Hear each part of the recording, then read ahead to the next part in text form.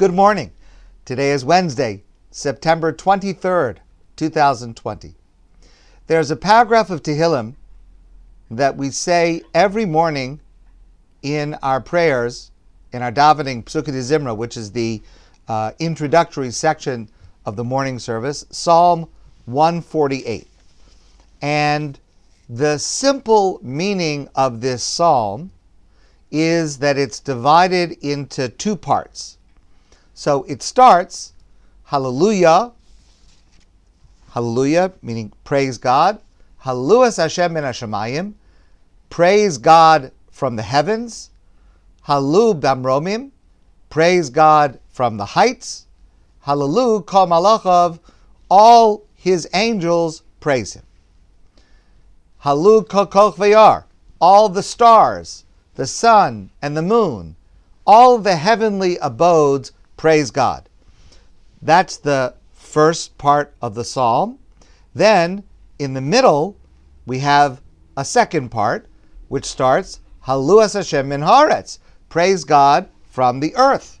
And fire and snow, praise God, and wind, praise God through doing God's will. And the mountains and the valleys praise God, and the trees, and the kings of the earth, and young men and young women, and older people and younger people, everything on earth praises God. So the simple meaning of the psalm is that it's in two parts. The first part is about praising God from the spiritual beings, from heaven, from the angels. And then the second part is praising God from the earth, people and everything in the world. Okay, that's a simple understanding of it.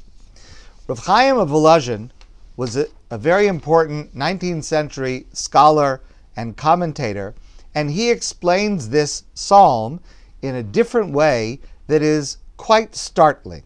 And he says that the first line of the psalm, praise God from heaven, praise God from the heights, also refers to human beings praising God.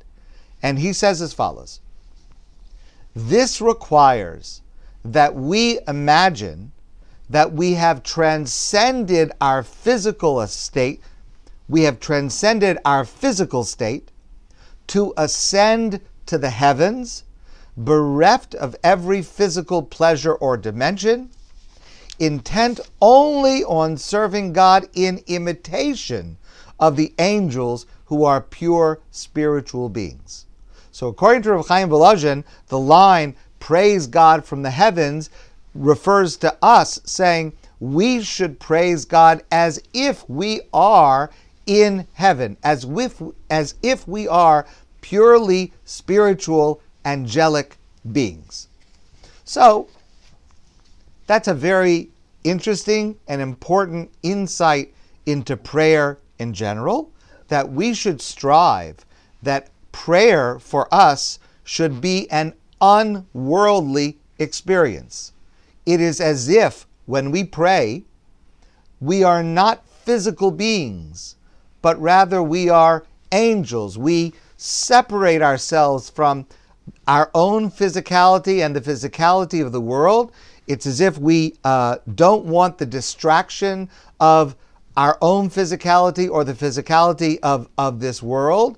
And when we pray, especially the Amidah, the standing prayer, we are communing with God, meaning our soul, our spiritual soul, communicates directly with and is in contact with God.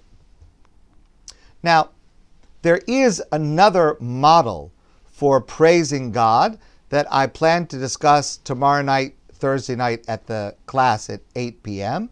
But let's discuss this approach because this is a very important aspect, I would say a predominant aspect to prayer. And that means that we try to achieve this all year, every day. That's why we say this paragraph of Psalms at the beginning of the service every single morning, that we try to be able to reach this state as if we are spiritual beings praising God when we stand in prayer. Though we should try to achieve this, we strive to achieve this all year long, in fact, this is a central aspect of our prayers on Yom Kippur in particular.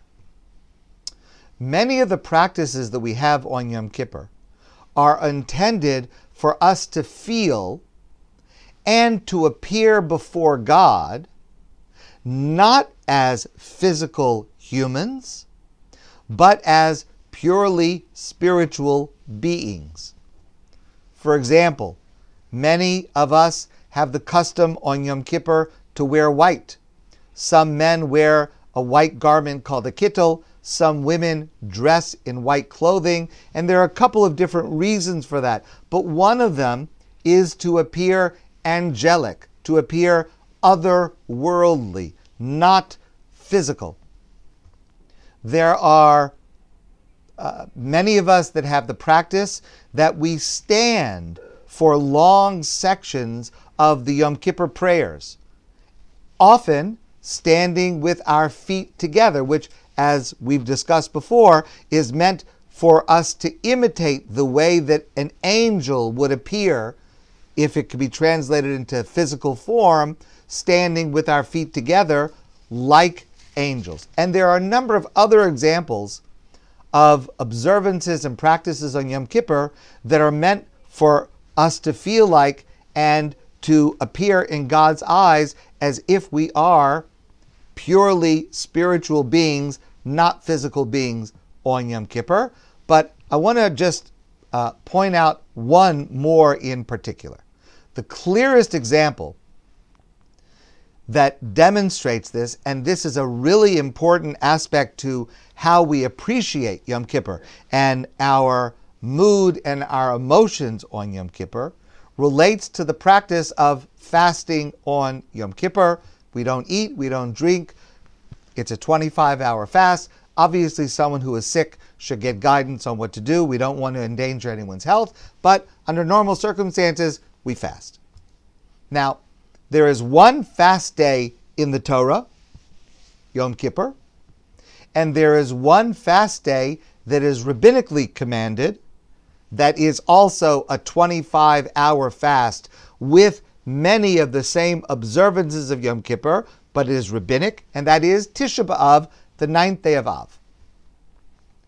Outwardly, the observance of Tisha B'Av, the 9th of Av, which commemorates the destruction of the temple, and Yom Kippur, outwardly, the observance is very similar. No eating or drinking for 25 hours. Several of the other observances are also identical.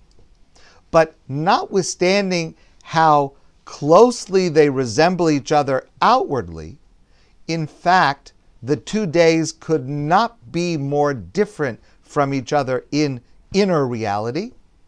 And the access point to seeing the difference between those 2 days and to being able to appreciate the true significance of Yom Kippur, according to the Rambam, is to look at the difference between the meal we serve before the fast starts. For both of these days, before Tisha B'Av and before Yom Kippur, the meal before the fast begins has the same name, Su'uda HaMafsekes. Literally, Su'uda HaMafsekes means the meal that differentiates, the meal that causes a distinction. It's the last meal before we start to fast. So it's the meal that indicates the ending of eating and the beginning of fasting. Su'uda HaMafsekes. Notwithstanding the fact that it has the same name and it occurs in relationship to the fast day at the same time, these two meals could not be more different. Before Tisha B'Av, before the 9th of Av, when we have this Su'uda HaMafsekes, this last meal before the fast, we sit on the ground, we eat bread, we eat hard-boiled eggs dipped into ashes.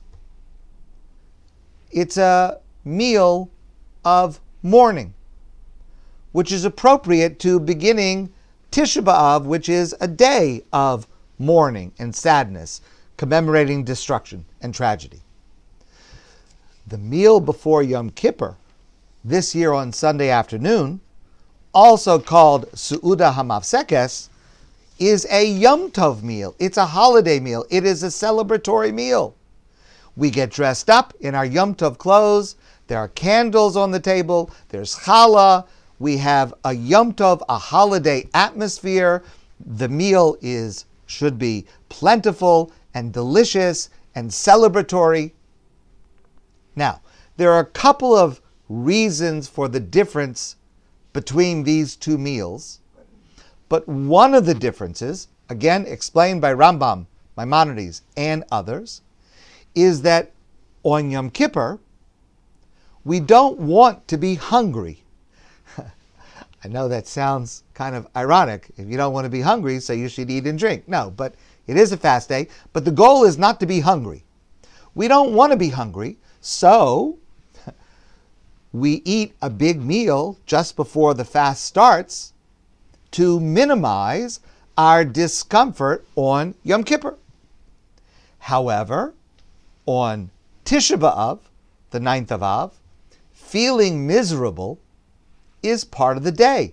It's a day of sadness. It's a day of mourning. It's a day of tragedy. We're supposed to feel miserable. And therefore, there's the meal just before Tisha B'Av is not meant to make fasting any easier. Now, yes, it is true. You can eat as much as you want before Tisha B'Av, before you get to that Su'uda HaMafsekes. We're not actually required to go into the fast day starting out hungry. But what is ritualized in this meal is not a way to avoid feeling hungry and miserable on Tisha B'Av, because that is part of the observance of Tisha B'Av. And that demonstrates the essential difference in the purpose and goal of fasting on those 2 days. On Tisha B'Av, on the 9th of Av, we fast. We abstain from food and drink because we're mourning, because we're sad, because we're commemorating destruction. But that's not correct on Yom Kippur. On Yom Kippur, the goal of not eating and drinking is to be less physical, to be less human, to be more like angels who do not require physical sustenance, to be on a higher spiritual level, to appear to ourselves and before God as purely spiritual beings. That's the reason that we do not eat and drink on Yom Kippur. And a good way to think about this model for fasting on Yom Kippur as opposed to Tisha B'Av, think about Moshe at the top of Mount Sinai. The Torah describes that Moshe went to the top of Mount Sinai for 40 days in order to receive the Torah directly from God. And the Torah tells us during those 40 days, Moshe did not eat and did not drink. He wasn't fasting because he was sad, because he was in mourning, God forbid. On the contrary, Moshe was, during that time at the top of Mount Sinai, a purely spiritual being, communing directly with God. And that's why he was removed from his own physicality at that time.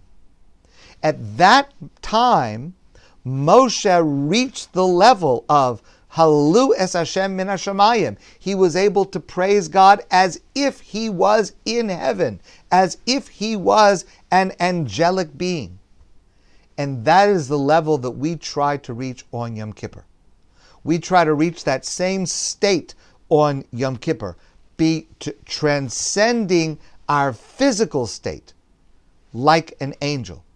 So through not eating and not drinking, and through the other practices of Yom Kippur, we try to reach the level of Moshe at the top of Mount Sinai for the same reason. in order to appear to ourselves and to appear before God as purely spiritual beings. Yom Kippur is probably the closest we can get to achieving in our prayers this goal in this Psalm number 148, Hallelu es Hashem min hashamayim. We try to praise God as if we are in heaven, as if we are angels.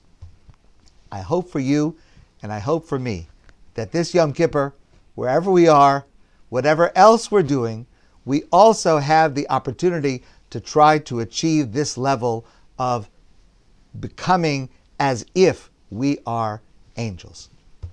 I wish you all a great day, and I look forward to seeing all of you soon in person.